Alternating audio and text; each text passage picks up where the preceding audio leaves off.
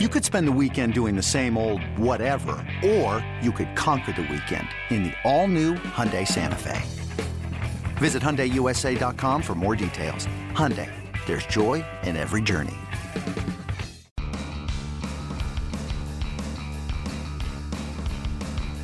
You're listening to MLB.com Extras, brought to you by MLB.tv. It's baseball everywhere. Hey everybody, I'm Anthony Castrovince. Thanks for tuning in. Our weekly look at the Twins, and Rhett Bollinger joins us. And Rhett, our long national nightmare is over, man. The Twins not only won a ball game, but won several. Started out 0-9, and of course there was much panic from the populace, as is understandable, but a nice weekend sweep over the Angels. That had to change the whole tone of the clubhouse, I would imagine. Yeah, definitely. I think the Twins, when they were 0-9, the players definitely were not in a good mood. As much as they're saying the right things, I think deep down they're definitely not very happy. Going 0-9, this was a team that thought they were going to make the postseason. It's a team that, a lot of these players, guys like Dozier and Plouffe, during spring training were saying, we're going to get off to a better start this year. We believe we're a postseason team. And then all of a sudden to fall kind of flat on their faces and go 0-9 was tough for them. But I think to come back and sweep the Angels was definitely a confidence booster. The offense started to get going. You figured it would. That's the whole thing. I mean, you look at the numbers over that 0-9 stretch. And the offense was so bad with runners in scoring position and that kind of stuff. And things were naturally probably going to change. It was just bad timing for them to have it happen out of the chute like that. But the big news is the pitching's been a lot better in general all season. They've pretty much been in every game, even those games they lost. They were in those games, and if their offense was even average over that stretch, they would have played a lot better. But they just had kind of a historically bad offense to start out the year. I think scoring 13 runs in the first 7 or 8 games. But over the weekend, it was a lot better, and I think the clubhouse definitely in a better mood. I think they're kind of ready to kind of move past that slow start and see if they can get back to 500 at some point this month. Yeah, the crazy thing was more strikeouts than hits in, I believe, in all 9 of those losses to start the year. And it's interesting, Red. Obviously, anything that happens in April gets amplified, and then especially out the chute like that. I mean, if the Twins had won on opening day and then proceeded to go 3-9 over the course of their first 12, there would be frustration, certainly, but you wouldn't be dealing with the historical precedent being thrown out there. No team has started out 0-9 in recent postseason. I went back and looked. I mean, the Braves in 2010, as a recent example, they lost 9 in a row in April. Not to start the season, they actually won the first 2 games that year, but they lost 9 in a row in April and went on to make the playoffs that year. They won 91 games that year, and I think in the dual wild card system, particularly, that there can be some forgiveness over what happened. But yeah, it's just so jarring when it happens right out the gate. Yeah, exactly. That's the big thing. I mean, you look at the Twins, though, they're kind of the recent example for them too. Maybe not so recent, but the last time the Twins went 2-9 was 1991, and they obviously came back and won the World Series that year. So teams definitely have overcome slow starts, but you're right. Historically, no team has ever gone 0-9 and made the postseason, let alone I think even 0-6 and made the postseason. So it's just kind of one of those things where it just makes it tough the rest of the year, just because obviously there are a ton of games left, but now you've got to kind of have to play at maybe a 95 win pace or 92 win pace just to even get to the mid 80s to be a team that can be considered that second wild card. And the Twins kind of had to have a lot of things kind of break right for that to happen originally. So now it's just kind of one of those things where they got to kind of play maybe a little bit above their heads. But it happened last year. I think they played pretty well last year after a slow start. They kind of must have to have a month like last year where they had a May where they won 20 games, which broke the record by their 1991 Twins, and I think won 19 games in May. So I think they kind of got to get good in a hurry and go on a pretty big winning streak here in April or May and try to get back to 500 over these next couple of months and then maybe kind of figure it out from there. But, yeah, it's always tough to be in a hole, and said it kind of hurts the confidence of the team. They're pressing early. But I think getting these 3 wins now, maybe they'll settle down and play better baseball going forward. As you said, going forward, a lot of things have to go right. One thing that was going right, even when the Twins were in the course of the 0-9, was Joe Mauer. He's been hitting at a nice clip. He's going into the week with a 372 average, 983 OPS. Is Joe Mauer back? What do you make of these first couple of weeks for Mr. Mauer? I mean, it's a little too early to say that he's back, but it's certainly a great sign. I mean, he's hitting over 370. I think he's second in the American League in on-base percentage, hitting the ball really hard, hitting the ball well, drawing walks, not really striking out much. That's the big key, is it? In the last couple of years, as part of his struggles, he was striking out a lot more than you're ever accustomed to with Joe Mauer. And right now, the strikeout rate's way down. I think he's striking out fewer than anybody on the team. And then on top of it, I said he's drawing the walks, hitting the ball the other side, coming up with big clutch hits, too, a couple game-tying hits late in games over the weekend, and obviously hit a home run early in the season, which is kind of rare for him. So, yeah, it's a good sign. We'll see if he can keep it up. We've seen him have some good stretches even over the last 2 years, but for him to start the season this way, he hasn't done this, in a while. So if he can even, keep it up a little bit, we could see Mauer become a productive first baseman, which some of the Twins have been looking for now ever since he suffered that concussion. And if the concussion symptoms have gone down, in fact that he wore sunglasses yesterday in the day game. We talked about that before and kind of trying to cut down on some of the vision problems. But if those vision problems are gone, and, because it's been, 2-3 years since the concussion, and he can get back to maybe not exactly what he was before, but even close to it, and these guys can put up a good average with a good on-base percentage, that'd be huge for this lineup. Because you got to figure some of the guys that are going through the early season slumps, the Brian Doziers, the Miguel Sano's, those kind of guys are going to bounce out of those soon. I think Byung-Ho Park is kind of on the verge of maybe breaking out here too. But if Joe can be that on-base guy, the elite on-base guy that he's been in the past, that'd be huge for this lineup. And I think that right now it's still a little too early to say, but it's certainly a good sign. Another good sign has been the bullpen, which is a real strength. They were the bullpen on MLB.com. They were our bullpen of the week for the second week of the season, and that's based on a formula. Bill James has helped provide this formula where they, tabulate runs allowed and strikeouts and all these things to come up with the bullpen of the week. And that's interesting because it was a week in which they lost closer Glenn Perkins to the DL with a shoulder injury, fraying in the shoulder labrum. Rhett, how serious is that injury? How long can we expect him to be out? It's pretty serious. The Twins don't really know how long he's going to be out yet, but even Perkins said he expects to be out for a little while. The timeline right now is pretty rough. I think he's just going to kind of stay away from throwing and see kind of how it feels over the next couple of weeks here, but it could be a month, it could be longer.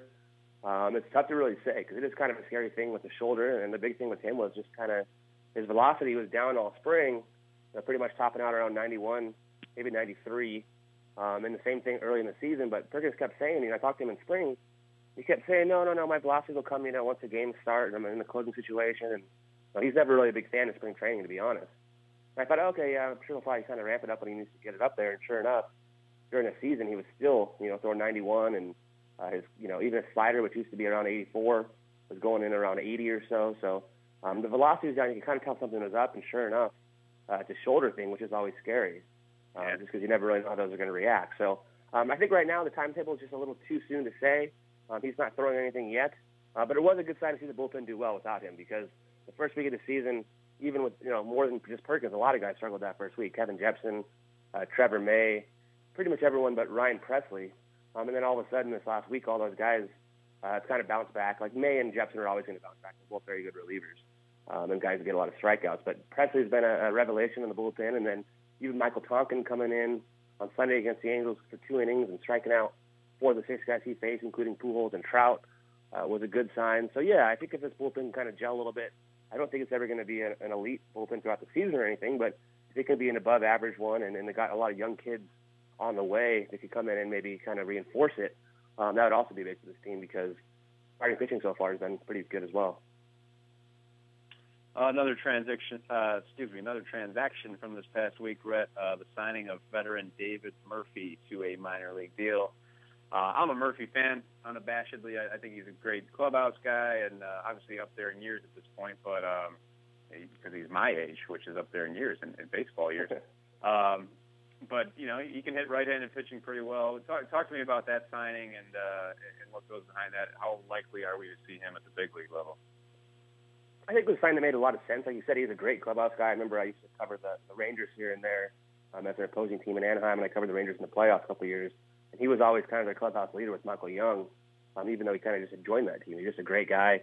The Twins kind of need somebody like that in their clubhouse right now, a veteran guy. They've got a guy like Brian Dozier who's kind of their clubhouse leader, but he's not really quite fully established as a guy. He's not in his 30s or anything yet, whereas Murphy's more of a veteran leader, and the Twins don't really have that right now, at least not on the offensive side. Position players. So that makes sense, but also he said he definitely can hit right-handed pitching. And right now the Twins, want to roll with their young outfield, but Eddie Rosario and Miguel Sano and Byron Buxton have all kind of struggled here early, especially Sano and Rosario. Rosario particularly kind of has to maybe a little bit worried just because he's off to such a bad start.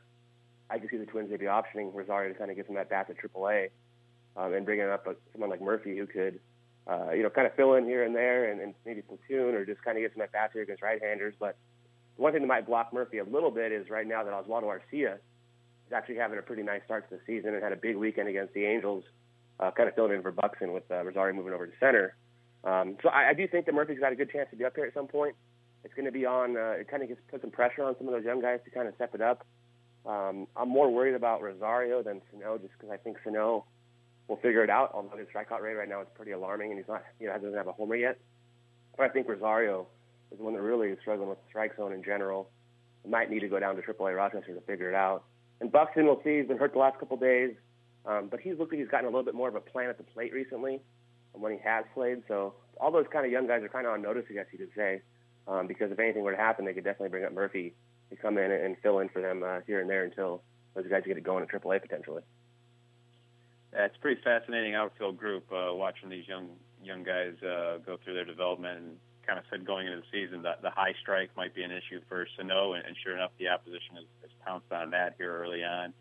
You mentioned Arcia. I mean, he had, as you said, he had the huge weekend, and a guy who was out of options going into spring camp, and obviously the Twins don't want to lose him, especially on the might of those 20 home runs he had in 2014 before his exile to the minor league last year. But it has to be really encouraging for him, that weekend he had. It really was, and this was, like I said, a guy that was out of options in spring training and coming off of last year. I think he played, 19 games with the Twins, and the rest of the time he was at AAA and he hit 199 down there. So he had a pretty rough year last year, coming off a really good one the year before it.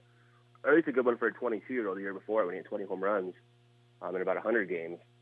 So he really kind of dedicated himself this offseason to getting in better shape and just kind of working the entire offseason.